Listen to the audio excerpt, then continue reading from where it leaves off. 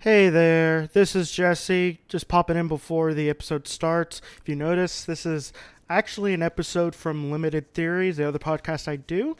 I just wanted to put something out instead of the D-Man episode I was going to put out because I just got the 89 update, and it turns out it has quite extensive D-Man entry, so I figure instead of just, repeating myself in several months' times, I'll just introduce this audience to the Limited Theories.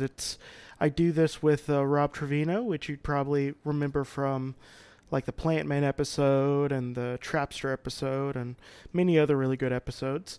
So yeah, please enjoy.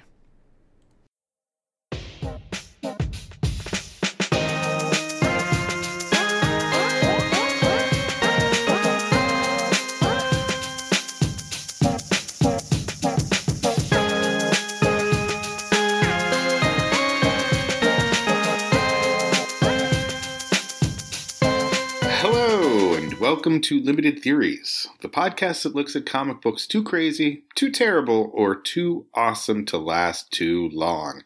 My name is Rob Trevino, and I'm joined by my co-host in crime, Jesse Cooper. How are you, Jesse? Hey, I'm doing fine. I finally got a picture of my cat doing that weird thing he does with like only one of his ears when he's slightly annoyed, and I'm pretty happy. That's an accomplishment. I need to have these small things, Rob. I had to take my cat to the stupid cat hospital last night because he's a big dum-dum. Yeah, I got that story. It's pretty good. Yeah, cats. Some cats will eat anything. He's a table scraps cat. We don't try to feed him, but he will eat anything, including balloon strings, entire balloon strings. My Dexter got the fear of God put into him because when he was a tiny kid, he had to get his stomach pumped because he ate a bunch of basically what happened before he stopped jumping, he jumped up and some of my pills fell on the floor. Oh, no. And he ate a bunch of them, so I had to get a stomach pump. And he's never ate anything that wasn't just strictly food off the floor ever again. That's smart. Yeah, no, he's a pretty smart cat. So, well, this one just involved a little pulling, a lot of pulling. It was. Yep. Yeah, it took some. It took some grip. Anywho, we are here to talk about animals, so this is a little bit fitting. As you folks know, this is Limited Theories. We're going to talk about a comic book. In this case, we are talking about it's not Landmark. It's not classic. It's definitely a thing that became a different thing that people now love. It's Rocket Raccoon. Yeah, it's only 4 issues, which is one thing. I'm not saying that as if it is good or if it's bad. I would say it's firmly in the middle. That sounds about right. But it's definitely a story that you have to read a couple of times to actually get the through lines Jesse, through. I feel like you're implying there's only one story here instead of 18, 19 stories smashed into one. So as a shameless cross promotion to my other podcast, at around this time, well, in '87, when the official handbook of the Marvel Universe came out, Rocket was deemed important enough to have an entry. Wow. Yes, and I'm pretty sure it was one I did with Lindsay and Daniel from 33% Pulp, who were as confused as I was when I read it. Because we're both connoisseurs of comic book bullshit. Oh, I love me some comic book bullshit. No, I love it. Yeah. Okay, like I could wrap myself around like weird like retcons that involve like time travel and stuff like that, and I could do multidimensional stuff. Like I could wrap my brain around this, but this is a story that confused me, and not in the way that Kang does, because Kang just is a whole nother thing. That just is never going to make sense. Well, but this would confuse me for a something that we're going to get into. Even in the history of Funny Animal Comics, which has a very, very long history, this is a lot of things thrown against the wall, and the hit ratio is very low. We'll get into it. But it does have a pretty good pedigree to it, at least somewhat. Yeah, and like I feel like just as a to get people into the general idea of the comic, this is a little bit outside of the range of your normal comic book mini-series, where it's normally just like a character focus of some sort, or like an intro to a character. This is no like long shot or something focusing on Cosmic Ghost Rider, as we say. It's a lot of miniseries are to kind of focus on a character, maybe get them back in popularity, or introduce them, especially if they're going to be pushed a lot in the future. Yeah. Hey, this is, again, I know the 80s were the 80s, but this is really something. And I am, as everyone knows, I'm 22 years old. And I remember when this comic book came out. No, I don't remember when it came out, and I'm not that young, but I do know of this. So this is right up my alley. This is something I was ready for. I thought I know the quirkiness of the 80s. This is something. This is really, really a lot to take in. and I'm gonna come out and say that I like it. It goes for it. I appreciate it. I appreciated it more than I liked it. Yeah, I like the gumption. Yes, but we should actually get into it though. All right, so let's get into it. We're in the first issue of the Rocket Raccoon. What year was this? 82? 85, I want to say. This was created by Bill Mantlo and Keith Giffen, with story by Bill Mantlo. Pencils by Mike Mignola is, I believe, how Sean at the Secret Wars and Beyond podcast told us. Or as because I'm a good friend with Mike, Mike Steel Magnolias. Oh yes, Mike Steel Magnolias. See, we're just such good friends. I've only known him as Mike, man. We don't need to do the whole last name thing. Well, I just like little gentle ribbing. It's good to have that relationship with someone. The inks are by Al Gordon, colors by Christy Scheel, letters by Ken the Bruiser Bruzenak, and editor Carl Potts. I'm not going to say Jim Shooter because he probably just looked at a page and went, "Yeah, whatever, it's fine." I'm gonna be honest here. As much as you can definitely tell the eras of certain like editors in chief. Oh. Yes. But unless it's like the main books, I don't think the editors in chief actually really look at them. Absolutely. That's why I like not even putting him in the equation. Like he probably had a 5-minute conversation about it when it was pitched, laughed a little, and then just never thought or looked at it again, except look at the cover. I'm sure he looked at every cover every month. That's as far as I understand editors in chief, that's a definite. Oh, and we should definitely talk about the covers because we did not do a good job. What? Last time. No, last time. We did not do a good... because, I don't find and this may be heresy, but I don't find the Gotham and Gaslight cover that interesting. I don't find it that interesting either, but I do like these covers. These covers are good. I mean, again, okay, this is this is only the third series we've done. But this is the same artist twice in a row, but vastly, just a few years away, but miles away in style. And but the covers are good, and the art is good overall. He's nailing what they're going for sure.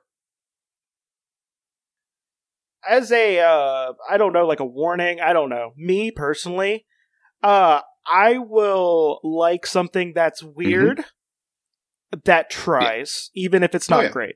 I will like it pretty much, which is why I like so many weird like indie movies that just try and that are weird. I appreciate someone swinging for the fences 1,000%. And this is definitely Bill Mantlo. swinging for the fences. Yeah, for those of you who might not be familiar with Bill Mantlo, he was kind of a middle of the road type writer. But when the chains were kind of let off him, he did some very strange stories, and this is one of them. Yeah, and the cover I think does set the tone really well. So you have like a samurai monkey with a katana that's like kind of leaping through the air. You have a clown with its head being shot off by Rocket. Yeah, robot clown looks like, yeah. Yeah, well, you don't know that yet. It does. It could just be a like normal wires clown. coming out. Yeah, there is. And then there's some more robots, and it's just like Rocket in the middle of the page, and it has like this very 80s like color palette. Very. Which is like with the like blacks and pinks and like just oranges and like something that like I legitimately want more of in comics with that color palette, because like the stars, because it goes from like a sunset with like pink. The sunset is like very 80s. Like that's on a jacket. On the back of a jacket. And you also have like pink stars in the sky. It's a pretty good cover. Yeah, it's a good cover and good logo too. And the name Rocket Raccoon is so ridiculous. I will say Rocket's he looks different than how people who only know him from the movies or from the modern comics would think. I will say that me reading a modern Guardians of the Galaxy book, it depends on how they draw Rocket and Groot. Like, entirely. So if they go too movie, you don't like it? Well, no, I like the movie. I like the movie. Like, they have to do a fine line. Like, it has to be somewhat cartoonish, but it has to have, like, a touch of realism to the raccoon face. The colors have to be like more, you need to have a real white stripe for one. Yeah. Yeah, so if you go too cartoony or too realistic, either way, it just kills the mood for me. And with Groot, like, just draw a fucking walking tree, people. Don't make him a fucking Rasta person. Okay, sorry, I'm so mad about that one design. Oh, that's funny. Oh, yeah, it's not a great one. But simplicity of Groot's design is part of its charm. So, but I have to say, I love the designs of most of the characters and stuff in this book. Yeah, absolutely. I love the design. Again, I think the art hits every single thing it's supposed to. It nails it. It just, what it's supposed to do is so, it's just genuinely puzzling. I am puzzled. Speaking of puzzling, I guess we should get into the synopsis now that we gave our opening thoughts. This is very fresh for me. I just read this issue, and I've only read this issue of the comic, so although I think it must be pretty representative. I accidentally bought just the one single issue instead of... I was like, oh, there's one for $2 and one for $8, and now I know why. Yeah, one has all of them and one doesn't. Me, smart host. You, dumb host. So it starts off the story. There's a lot of exposition in the story because something that is really fucking bizarre needs in a place called Space Wheel, which I believe, and it's very hard to read from the font, but I believe is a division of Oiveanese. Oivean. Divinity. Divinities, because there's a character. Yeah, there's Okay, Divinities Inc. And there's a lizard creature man who's completing a project until a killer clown comes in and attacks him. And he's called a killer clown because it literally in the book, and this, I believe, is after Killer Clowns from Outer Space came out, so I feel like somebody owes somebody a check. But the clown comes in, kills Mr. Lizard Man, and is then attacked by the Simian Guard, these monkey guards, who say... I have to get into some specifics here, Jesse. There's no way to get around it when describing this story. It's. I mean, I managed to. Okay. So yeah, I managed he fights in the killer clown fights an army of monkeys. The army of monkeys end up destroying it, and apparently this whole thing is about a turf war between two toy makers on a planet that is essentially 50% insane asylum. And the insane asylum is taken care of by animals like Rocket the raccoon, Walrus the walrus, Lila the otter, the sea otter, and there's a mole guy and some other animals, bunnies. And then there are also these humans. All the humans are insane on this planet, including the police, who call themselves the Keystone Cops, which is the whole reason that the sector of space is called the Keystone Sector, so that Bill Mantlo can make a reference from the, 30s? 40s? 30s? I mean, that's up his alley. Yeah, pretty much. So, we were introduced to Rocket. We meet the crazy people. They have this religion that seems like Bill Mantlo making fun of psychiatrists, which is a running gag. There's a little bit of nuance to that you don't get in the first issue. We'll get into it. Okay, that's interesting then, because it seems very blatantly just anti-psychiatry in this one, but we may get into that. So basically, the church and one of the toy makers say they have to keep a war from starting. So Rock and the Walrus go and they meet with the other toy maker, who's this crazy guy named Jakes. And he's proprietor of Mayhem Mechanics. And then they make what they call toys, and some of these things are very deadly, and he wants to start a war. And then there's a little bit about a Bible of shrinks, which is their religion. And it becomes important for a reason because of Uncle Pico. Oh, I love you trying to describe this. I can't, Jesse. My brain broke. I can't. I have read some really messed up comics in my life, and everything. And this is so the Bible becomes a really big part of the story. So religion, I think, is going to be a running theme throughout this, which is freaking bizarre. There's also an element of servitude because the animals, Rocket many times says that he doesn't understand how there could be a different life, and doesn't understand things like money, and they're basically servants for the humans, which is weird. Everybody then decides that they're going to. The one toy maker decides that he's going to take over Lila's vast empire of riches by marrying her, and to do that, he's got to get Ixnay on Rocket A. Is that about it, Jesse? I think you did an admirable job. I may have read this several times, so I had a good grasp of everything. Because more things pop out the more you read it, because it's a lot. It's easy to get lost in the details, like the entire song that is sung by the Killer Clown to the tune of Chim Chim Cheree. Yes, the entire 2 pages of lyrics. It gets easy to get lost in those kind of details and lose the bigger picture because there's a lot of puns. Also. The Killer Clowns only speak in rhyme? Only speak in rhyme, but if you actually read it from the moment that the one monkey says Chim Chim Cheree, everything can be read to the tune of that song from Mary Poppins. And I know this because I have a child and he is currently obsessed with Mary Poppins, and so we listen to the soundtrack all the time. This is Commitment to a Bit by Bill Mantlo. Well, yes, it is. And you know what? I applaud him. I give it to him, but holy cow. This is, I don't know Bill Mantlo. I know that, he was in a tragic accident and it's still alive, has he died since? He's been in a certain state where he can't really communicate for a long time. And, I don't know the guy.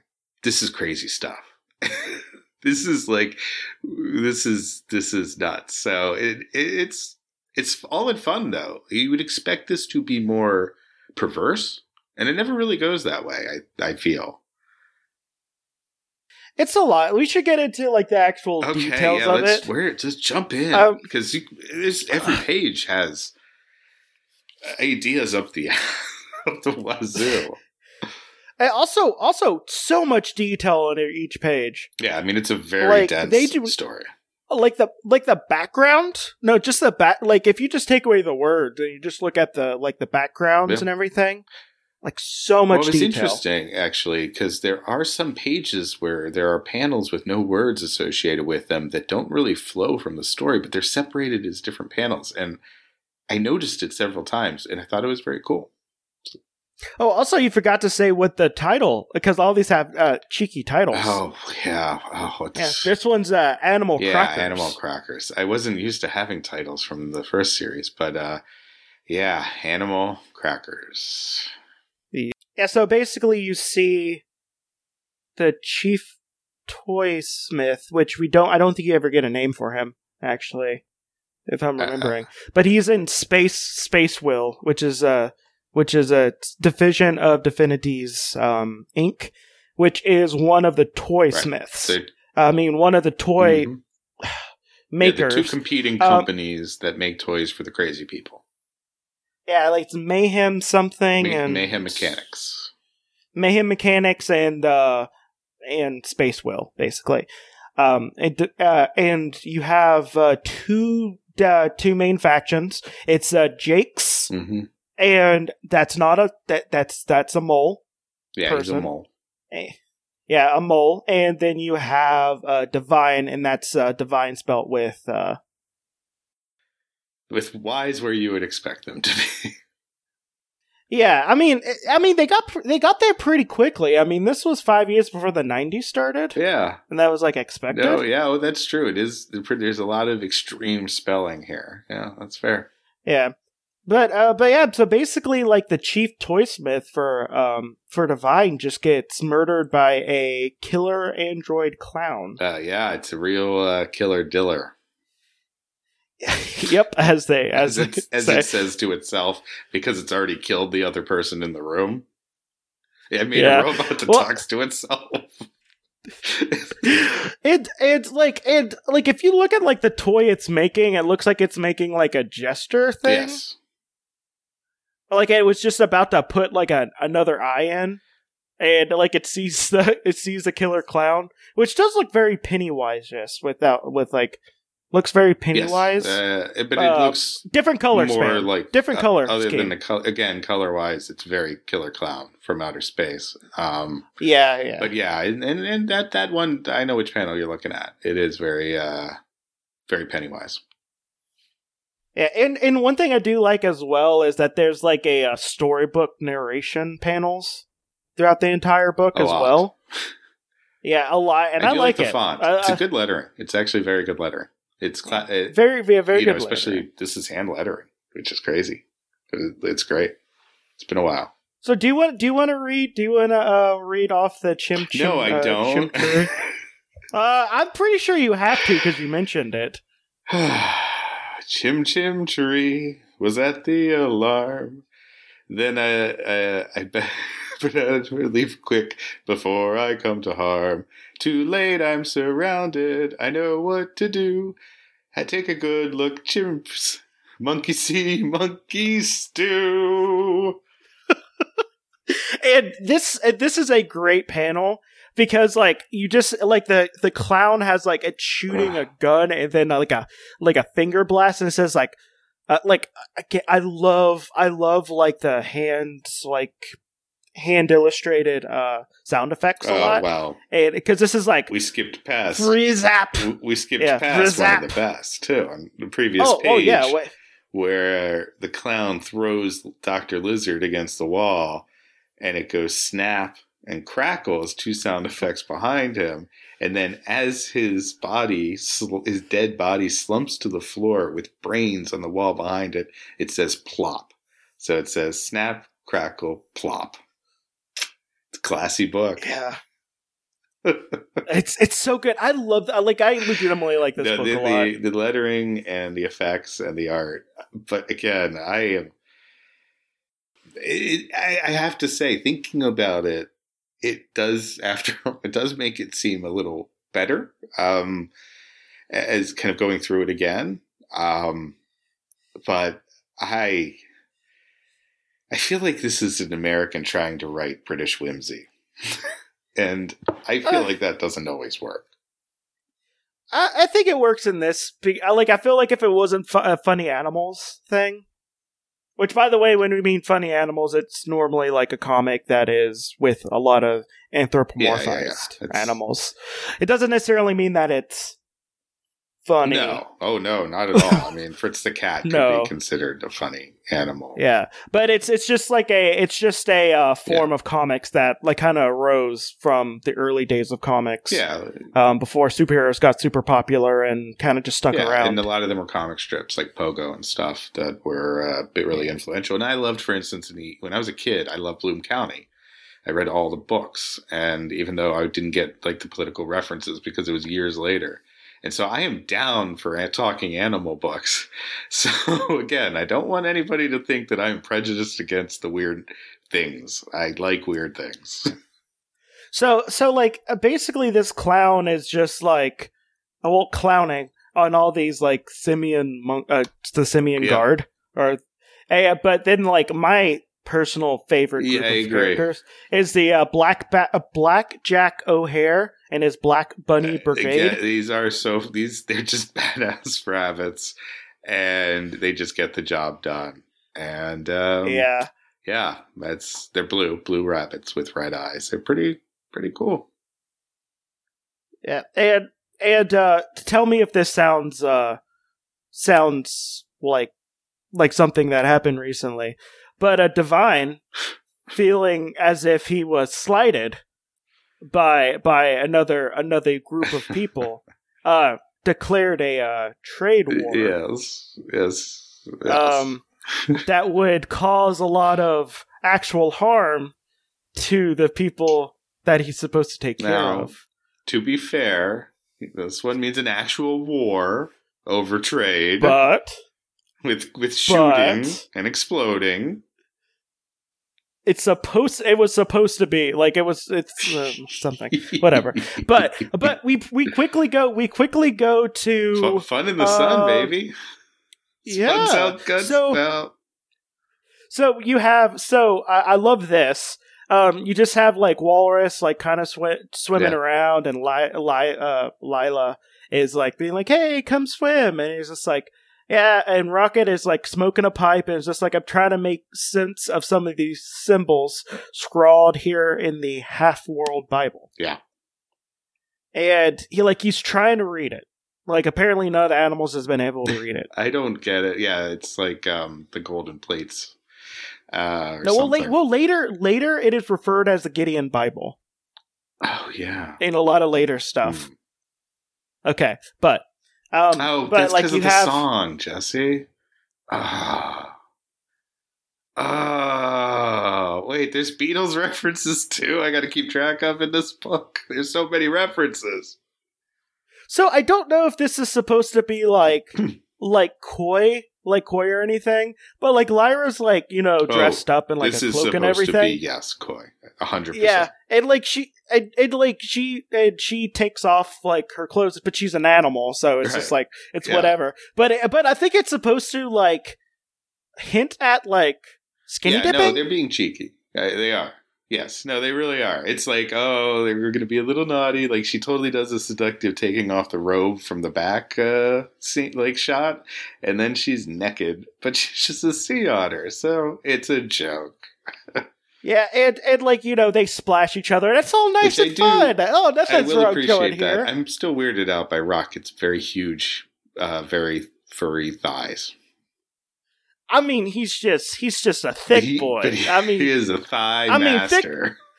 Thick thighs save lives, okay? And those thighs have a lot of saving to do. Oh, what has this book brought us to?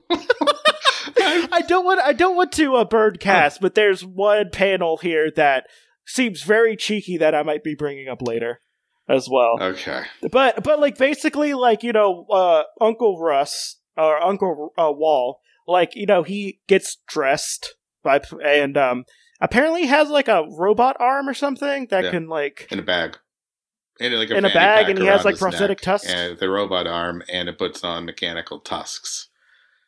Yeah, and you see, and then that's when the Keystone cops in come a jalopy and everything too. It's like, and they crash into like the little grotto Yeah. they were. right into they're morons. Oh, and I think also, well, they're loonies. yes, That everyone's he's- crazy, but they give some crazy people jobs because that helps them, because it makes them be happy, basically. And that's the whole thing, is about making sure they don't get they don't fall into melancholy.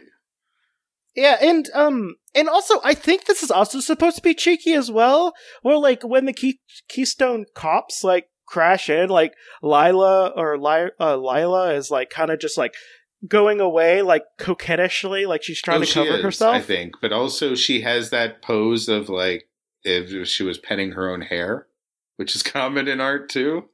But she just has fur, so she has no dangling hair. But I do think there's a modesty thing going on there. And I love like what Rocket, because Rocket's basically like the protector of like he's like the cop. He's like this. He's the Green Lantern of this sector. Well, which also means he's a bastard, so I have to hate him for the rest of but whatever. Man, he's cool. He's one of the cool cops. Hey, why are you arresting me, man? Yeah, he told the cops to track the Snail Gang to their lair. And that, that got them, that kept them busy for a very long time, and they felt very accomplished that they were, they were following a trying snail. to. Yeah, but they found out that a killer clown assassinated the toysmith of Lord Divine. And they did their job and went to the police chief and told him what was happening.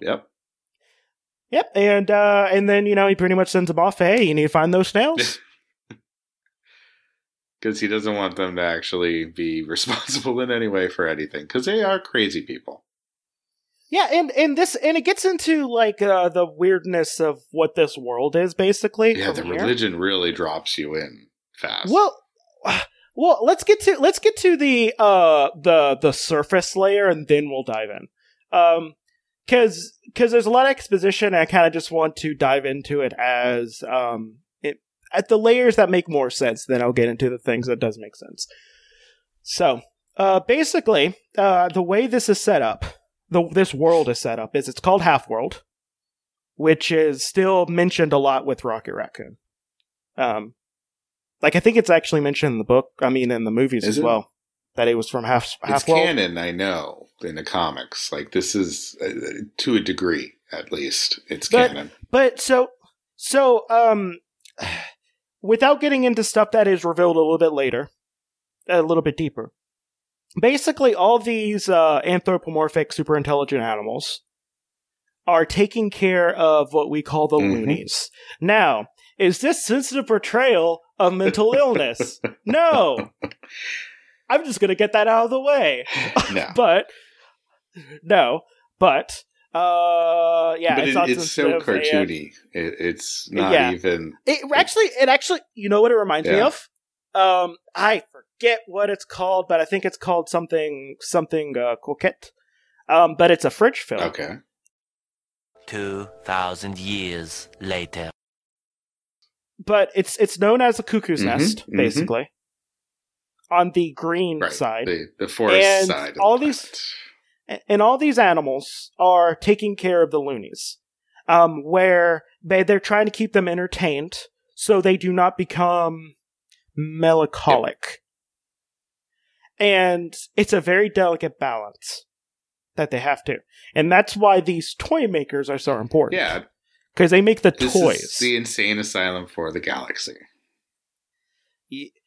I don't even think it's Insane Asylum for the Galaxy. It's just like a weird like world where there was a bunch of like humans. That's true. This could be. I mean, this again. I've only read the first issue, but this could be totally a post-apocalyptic. Yes, and I don't want to get into stuff so later. far off in the future, because I'll tell you what. Now, can I talk about what this? I think this movie is just like. Okay. This is a comedy version of the '70s Sean Connery movie Zardoz. And it's played for comedy. It is a strange land full of crazy people, and with people fighting for control, which happens in Zardoz. And and then Rocket becomes what's his name? Sean Connery. What's his name? He's got a ponytail. It's a great look. But it is, I found it very reminiscent of that in how it's just a lot of ideas from John Borman's head in that case, just put up there and just completely fearless. And they got someone to pay for it. They got Marvel Comics to write to publish this book. There is a lot of appeal to it in that sense. So anyway, I think it's like Zardoz. You should watch Zardoz if you haven't. Oh, I have watched Zardoz. I'm gonna say no on that one, and only because there's not a scene where Rocket is forced to watch porn, basically, and everyone looks at him while he gets a boner. That's true. But that did actually happen to Sean Connery in a movie, people. So look up Zardoz at your local public library. Yep, I found it. Well, I mean, I found his boner because it's like right there. Everyone's looking at it. Sure, no, everyone in the room is like, oh, check that out. Because it's part of the story that everyone's impotent. Oh, by the way, I got the time period wrong. It's the end of World War One. He's still. What's the title? Is it Coquette? It has different names, but the English name that came out when it was brought over to America was King of Hearts, and he's basically made the king by it's a British person was made the king. That sounds fascinating. It is. It's really interesting. I'm gonna watch it, and maybe we could watch it and talk about it because I think it was. We could do that instead of a one-shot. We're never going to get through this book if we keep talking about movies. We're never going to, but it reminded me of it, and I wanted to watch it again. I thought that was good. It is true, because it's an entire society that is insane people. And then the other side of the planet is all, metal and robots building things for these people. Yeah, and so that's the first layer. Okay, but then there's a I would say the priest cast. I would almost say, yeah, because there's the mind, his mindlessness. Yeah, who they basically have a church called an ancient chapel called the Emissions Ward, and they all basically worship the Half-World Bible, and they dance in straitjackets. Yeah. And they hope to ascend one day to be shrinks. Yeah, and I like that one of them while they're dancing. Also, they have the one who flew over the cuckoo's nest thing because it's called Cuckoo's Nest. Of course, Cuckoo's Nest. Yeah, but it says no, I'm condemned to be uncommitted, basically. So it's just it's this weird. And I think they can maybe even read it as well. I think they're all trying to. I don't know. That's kind of what I got. I think they're trying to. Is that everyone's trying to. I don't know if they were really more capable than the animals, to be honest. Yeah, but it's a really interesting setup for a book because we're not that far in. Again, I think this is one of the Zardoz parallels where you're just dropped into this insane world that doesn't make any sense. But this is a far more comedy version of it. Also, Rocket doesn't do multiple rapes either. That is true. Not to young ladies or old ladies. So Rocket has that on Sean Connery and Zardoz. And also he doesn't ride on a horseback in in a weird Borat type thing with a gun chasing down people to kill them. He's got a little bit of moose knuckle. I don't know. I mean, I'm focused on those thighs. He's thick. He's really got big furry. I can't tell if it's all fur or muscle. I mean, as I said, thick thighs save lives, and he's involved, and he has to deal with a lot of lives. but yeah, so basically, basically Divine is yo, Jake's has these killer clowns. He's making killer clowns. Yeah, so he appeals to the people in charge. Yeah, which is Rocket. Because he needs those toys in order to, keep everyone happy.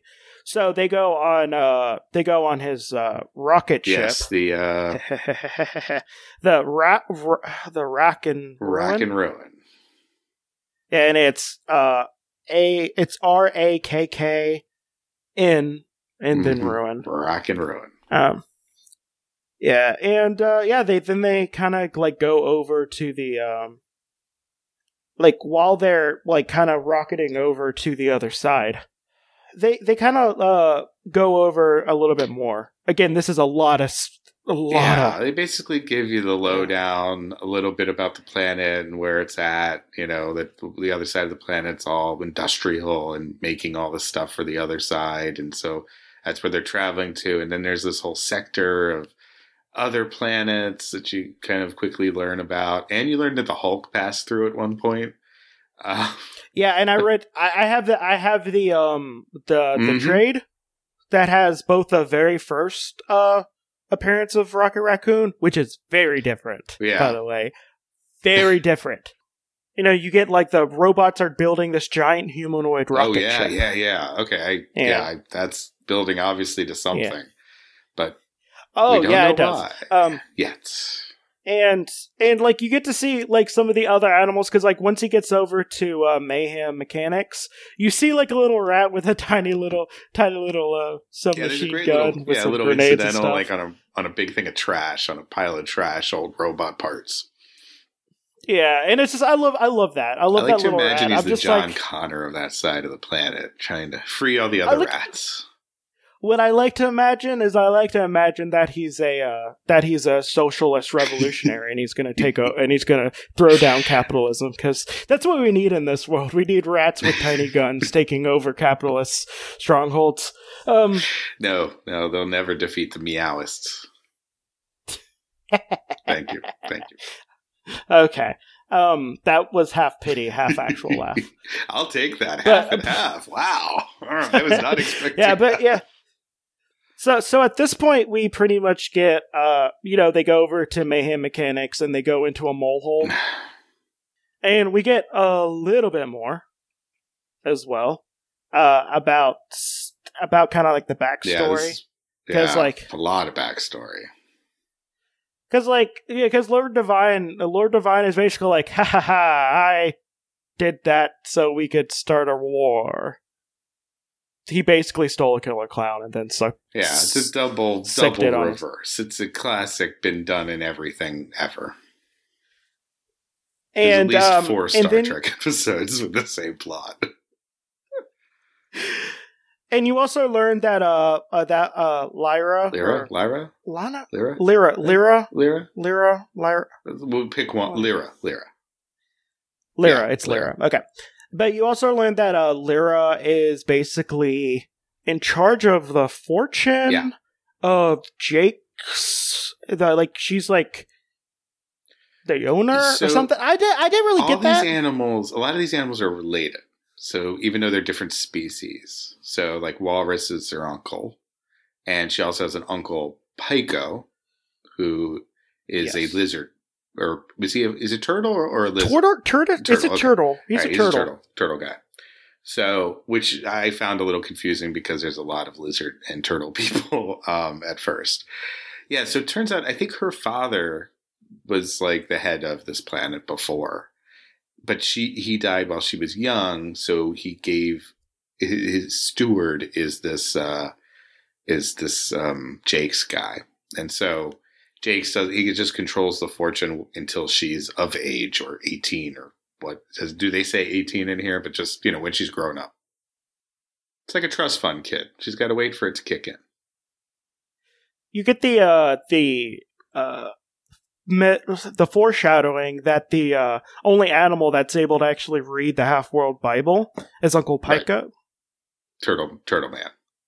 Yeah, Turtle Man. And apparently he steals the Bible for briefly, and then puts a pop-up book. And what's interesting is that there's a jester's head in the pop-up book, exactly like the jester that was being built by the master or whatever, the chief toy maker. Yeah, and Lyra, she realizes this, And then, like, she's just like, okay, I'm going to get my gun. I'm going to be like, okay, what's happening here? Yeah, she does immediately go for the gun, which I do appreciate. And she's no shrinking violet. Okay, so I'm gonna have to ask you this, because I don't know if this is supposed to be like a subversion or like a joke or something. But basically, like, you know, she sees like, okay, so we need to get the Bible back because, you know, these priest class, they need this book, basically. This is the holy book. Yeah. Yeah, so I'm just gonna read her thoughts here. Yeah. Okay, so a word of the theft of the Half-World Bible could sink the loonies into a lethal despondency. I shall alert my beloved Rocket, but there's no time. That Pico must be long gone would be long gone by the time Rocket arrives. I guess I'll just have to act alone. Yes. Basically, she gets grabbed from behind. Like, right after she says, I guess I'll have to act alone. Is this supposed to be like a subversion of like, you know, like the one person barely makes it out when they should have called someone for backup? No. I think she's thinking this literally, that she just doesn't have time because she knows Rocket's on this mission and she's going to take care of the job. Yeah, well, she gets kidnapped. I mean, but she's totally, not to give her too much credit, because the writers do make her 100% a damsel in distress by the end of this issue. Yeah. Yeah. Well, and then, like, you know, there's like Uncle Wall and Rocket there on the Rack and Ruin, and they're, you know, heading through space. And this is where we get into, I think, the most frenetically drawn, like, I've seen. Like, it's I like it. Don't get me, I like it a lot. There's a lot to describe here, though. There's some great panels, and then there's some panels that are partially ruined by the writing. I would argue the nuts pun is is almost a hate crime. I can't see. You're not white, so I can't pull that card. Crap. As I said previously, we are the only Latinx comic-based podcast on the internet. So I can't pull that. Well, you're white, so you can't say something's a high crime. Guys in it. No. We are the only Latinx comic podcast. All right. If we say it enough, it becomes true. All right. Yes. We are the first and only. So we have the Psycho Circus. Okay. Yep. Comes like and it's like Jake's is like being like surrounded and everything. Psycho Circus immediately makes me think of Rob Zombie. Yep. Yeah, and the ICP. Do you want to describe what some of these look like? They don't stay on screen for that long. A real shame. So there's basically an army of attackers, and many of which are clowns. So you have your clowns. There's clowns with hammers, giant hammers, and guns, and hoops of fire. And then there are animals. And then at least one with like a staff. And then there are killer animals with mech suits. One of which is a bear, and one of which is a lion. And the lion is just holding a spiked ball. Yes, just holding a spiked ball. He doesn't have a stick like a mace, and he doesn't have a chain like a mace and chain. No, but he's holding the ball in his fist. One of them has a mace. Fist because he has a mech suit. Well, no. What I'm saying is one of the clowns have a mace, so we know they have the technology. They certainly do. Yes, he has a mace, but no, I think this is just the lion's preferred way to attack. Like he just maybe slowly pushing it into people. I think punching with it, just kind of spiking people with it. I don't think it's punching if the palm it goes out first. It's kind of like it's more of a strike at that point. Yeah, like a strike. I like that's the right way to put it. It's like something a guy in like the raid would do. You know, you hit someone with the palm of your fist straight forward. But imagine if you have a spike in your hand, man. It'd be even cooler. I imagine that like Moon Knight would do something like that. Like he'd pick up like the head of like a mace and then shove it into someone's face. Like I don't know, that sounds a little too cool for Moon Knight.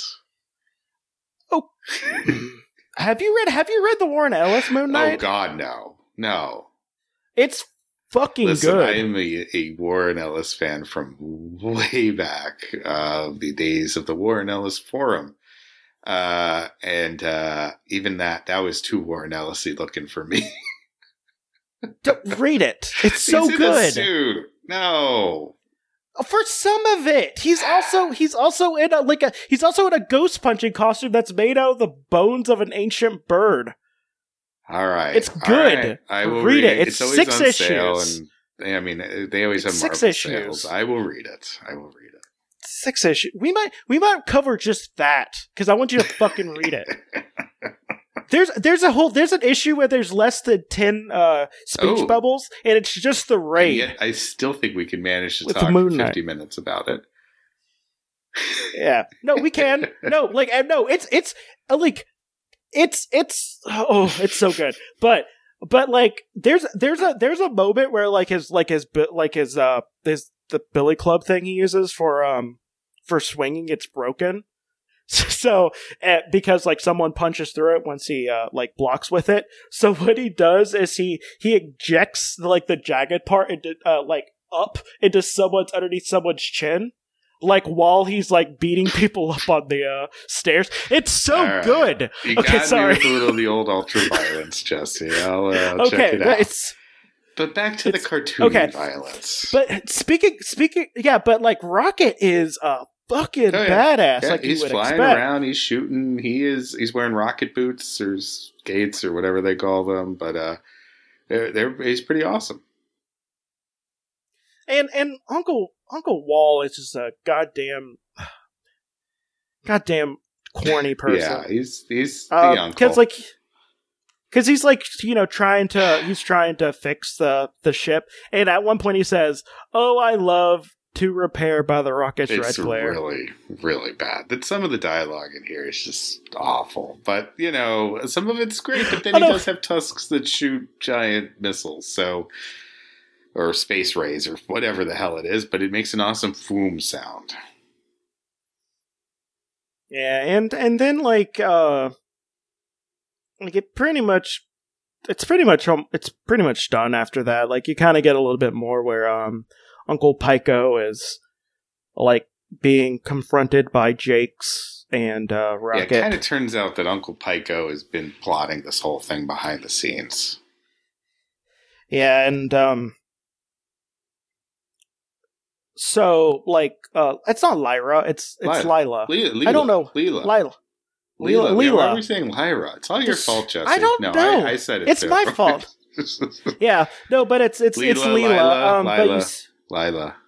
But you see that like Lord Divine is going to try to make like Lila his marry, as well as Mayhem Mechanics. Marry him so that he can be heir to the Mechanics' fortune.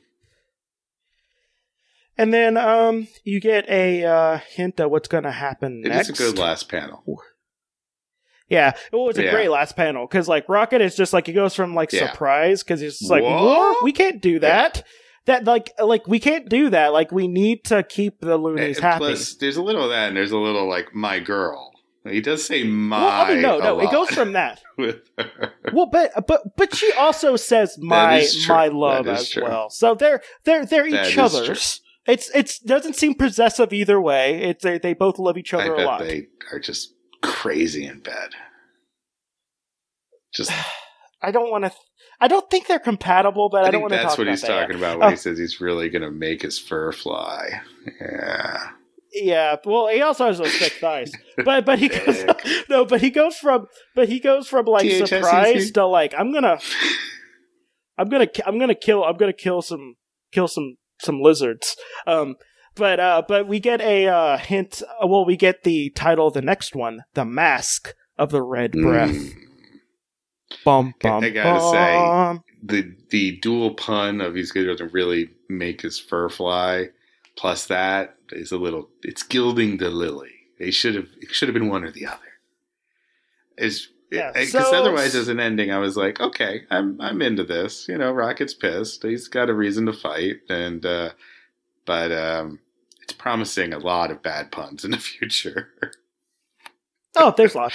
So yeah, that's a lot of the details with Rocket. Why don't we talk a little bit about what we liked about the book in particular? Since this is quite a different book than Cosmic Ghost Rider, we thought we'd have different categories this time. Jesse, what was your first category for this? So I decided that we're going to do cuddliest animal and mangiest animal. All right. Well, which would you like to start with?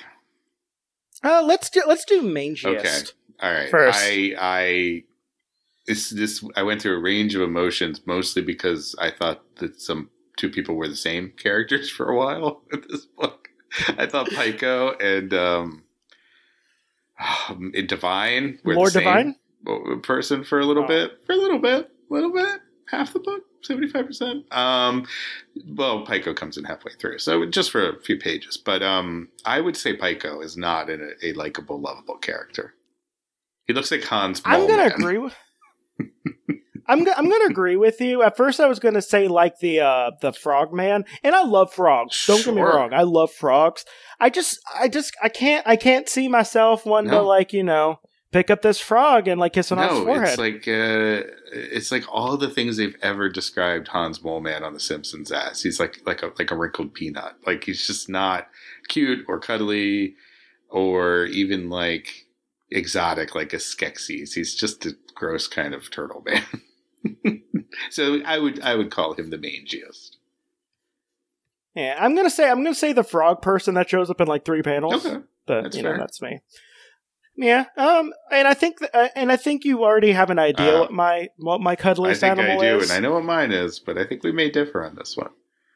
Yeah, so mine is the rat with the submachine gun and the grenade that just looks like he's about to overthrow he's on a tyrant. Pile of dead robots. It's pretty great. It's pretty good. I think that's what we need. It's real 2019 mood. Absolutely. This is it's the mouse, the rat for our times. And again, I love raccoons. I love rats. I love a lot of these animals. Don't get me wrong. I love bunnies as well. But I feel like it really, him and Rocket, just are real, 2019 vibes, just try to keep sane, distract yourself, and, maybe kill a bunch of clowns. Yeah, no, I would love to see their continuing stories of where Rocket just flies over him in a ship. As one of my favorite memes that I had, well, not even memes, image macros that I had, it was just a bunch of raccoons with light shining in their eyes, so it's they're kind of red and their eyes look weird. It just says it just says eat trash and be free, and I feel like that rat's really embodying it. Said it before, he's living his best life. Yep. I am going to go with my cuddliest. It's a cliche, but I'm going with Lila or Leela, whatever her name is. Talk about coquettish. She is a saucy little minx who may actually be related to the minx. I don't know, but she's adorable. We don't want to cuddle and pet her. Yeah, and oh wait, I need to find the otter. A very famous otter recently passed away, and it had the best obituary. A very famous otter. It's otter in Portland. You're still not helping. It's like in Roadhouse, where there's a very famous bouncer. It's just not something that exists in nature. Okay. So, sorry. This is the best obituary. It was in the Oregonian. And, okay, so Oregon otter, known for slam dunking and self-pleasuring, dies at age of 20. Self-pleasuring. Maybe he's got the life we're all looking for. So this, his name, it was Eddie the Otter, and it just loved slam dunking and just masturbating in front of people. I'm going to say that otter is living its best just life. Just like Patrick Ewing. Well, it did. No, it did. It lived its best life so hard. Andy Otter. No. Eddie Otter. Oh, yeah. Andy was his unscrupulous brother. He was in jail a lot. They don't like to talk about him. Yeah, he did the opposite of slam dunking. He dealt drugs and shamefully masturbated in the corners of places he shouldn't have. A lot of JCPenney's. It was weird. Very weird. Yeah, you never see him, but you hear him, and it's just gross. I might cut that out. That's almost too much. I don't know. That's our brand right there. but Eddie, I don't know. I just we should all aim to be Eddie the Otter. I also salute Eddie. Yeah, but I don't know. I just wanted to break that up. I appreciate it. There's not going to be any apologies necessary for talking about animals in any way while we talk about this book. Oh, you know what we should do? We should take turns bringing up our favorite animal, real life animal, on these, and just talk about them. Preferably famous. I just like talking about animals. Turning into a very different podcast. I'm sorry. I like animals, and I like it when they're good. Too. No, I do. My Facebook has slowly, over time, become just animal pictures. I mostly follow two things: people looking into really depressing white ring and alt-right stuff, and cat pictures. It's whiplash every time. I'm just, look at this cat. Oh no. Oh no. Oh, the other cat. Oh, life is good. Oh God. God, no. God. Oh, I hope when global warming happens, all the cats are okay, because us humans deserve to die. The cats will feast on all of us. I hope Dexter loves the taste of my flesh when I die. What's the other, so I guess we should do favorite panel? Yeah, favorite panel for me, actually is a completely non sequitur panel that I thought was just very pretty as Rocket and Walrus fly through space. There's a delightful picture of the Keystone Quadrants, which is, it's the planet half-world with its moons and its stars all around it, and there's no words in the panel, and it's just really great 80s art, comic art. So I'm gonna go with a backup, and then I'm gonna tell you my actual favorite one. So the backup is right after backup. All right. So it's right after like Rocket gets like, he stops being a nerd and stops trying to read, and like it's just him holding Lila. And he says, Lila says, won't you join us, Uncle Wall? And like her and Rocket are like kind of frolicking. Literally frolicking. In the meadow. That is what they're doing. Yeah, and he says, I don't think that would be appropriate, my dear. And I have a feeling like he felt like he was asking for like a threesome or something. No, she's innocent. She's not even of age to get her fortune. He's just, he's an older man. He's the, oh no, you kids have fun. I'm gonna sun and eat some fish. Yeah, it's probably that. But like when I first read it, I'm just like, oh, you dirty dog, you. No, but I think my actual favorite, though, would have to be the one where, no, not that one. But it'd have to be where Jakes is like in the middle with the Psycho Circus. Oh, like, all those guys around him, yeah. It's really good. It's really good. It's a very fun panel. Now that, if the whole book had been more of that, maybe rather than 80 different stories, it just hasn't hit me yet. Maybe next issue, Jesse. Maybe next issue. Don't expect consistency. I'm not expecting anything. I gotta be honest. But I'll be happy. I'll hopefully be happy with what I get. And I didn't think of a secret question, by the way. No, I forgot about secret questions. They're just too secret. But I guess if you were on this world, what animal would you be? Oh. See, I think what I would be. You don't get to be a loony. You have to be an animal. Well, non-human. I think I'd be like a toad, but like a fat toad. A toad. Okay. Yeah, just a fat toad. I kind of sit around. I like the sitting around. Maybe. Yeah. Maybe. See, I like to see myself as like a toad, but also maybe a. Maybe it's just me. I don't know why I'm just a fat version of this animal, but that's all I'm thinking. Maybe I have body dysmorphia and I don't know about it. I think I'm a toad. What's wrong with me, doctor? Yeah. So I'm thinking that's actually kind of hard. You answer. You say an answer. And I would be a skunk. A skunk who's really kind of into the ladies, but is always respectful. And never touches them without asking permission or making sure that they're on a consensual date together, and really treating them with respect. That's who I would be. Oh, okay. I think. See, I'm trying to be honest with myself. Mm-hmm. That's the thing. I think you're overthinking it. I think you're thinking about this. Can I say jerboa? Which one's a jerboa? One of those? Look them up. They're like kangaroo. They're not kangaroo rats. Those are different. But they're like, think of like mice with like. Okay. Just look them up. Jerboa, real quick. All jerboa. Right. Yeah. Jerboa. But they're like, think of like a mouse body, but like just like really long legs. Is it jerboa or jerboa? Jerboa. Yeah, I got it. I see it. Yeah, it's kind of like a kangaroo mouse.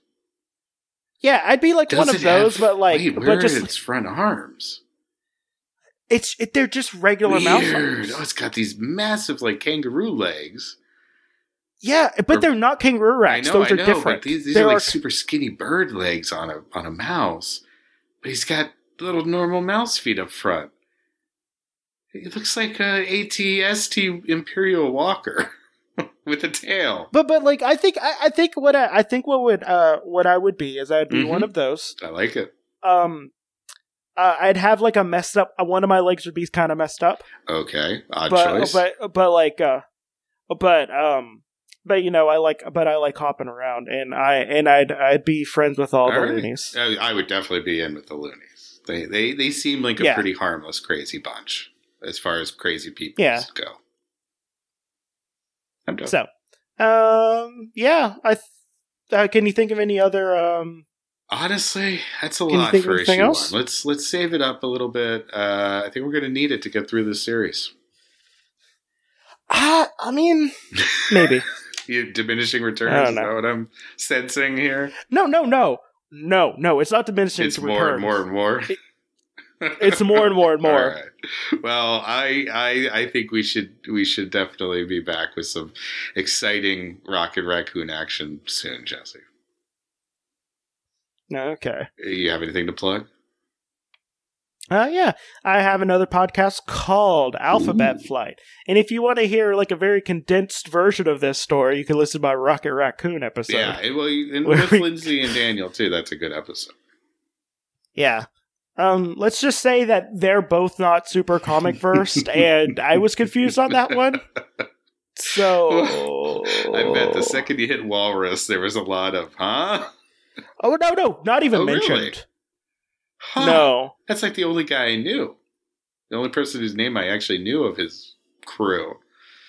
Huh. Okay. Yeah, but yeah, and I also have a podcast called Creepy Critters, where I talk about cryptids and sometimes SCPs. Yes, socially conscious persons. No, secure, contain, protect. Secure, contain, protect. Yep. I myself have a few podcasts, but I'll tell you this time about Interrupted Tales, which is at interruptedtales.com and a bunch of other places and anywhere you get podcasts. We read a story and make jokes. It's like Mystery Science Theater for very weird, very old short stories. So check it out and follow us on Twitter for this podcast at Limited Theories and also on Instagram at Limited Theories. I think that's about it. Okay. What's our sign off for this? I was going to say, I'm going to get that leg. Well, no, I have one. No, okay. I have one. No. Oh my, it's time to die. Bye. Bye.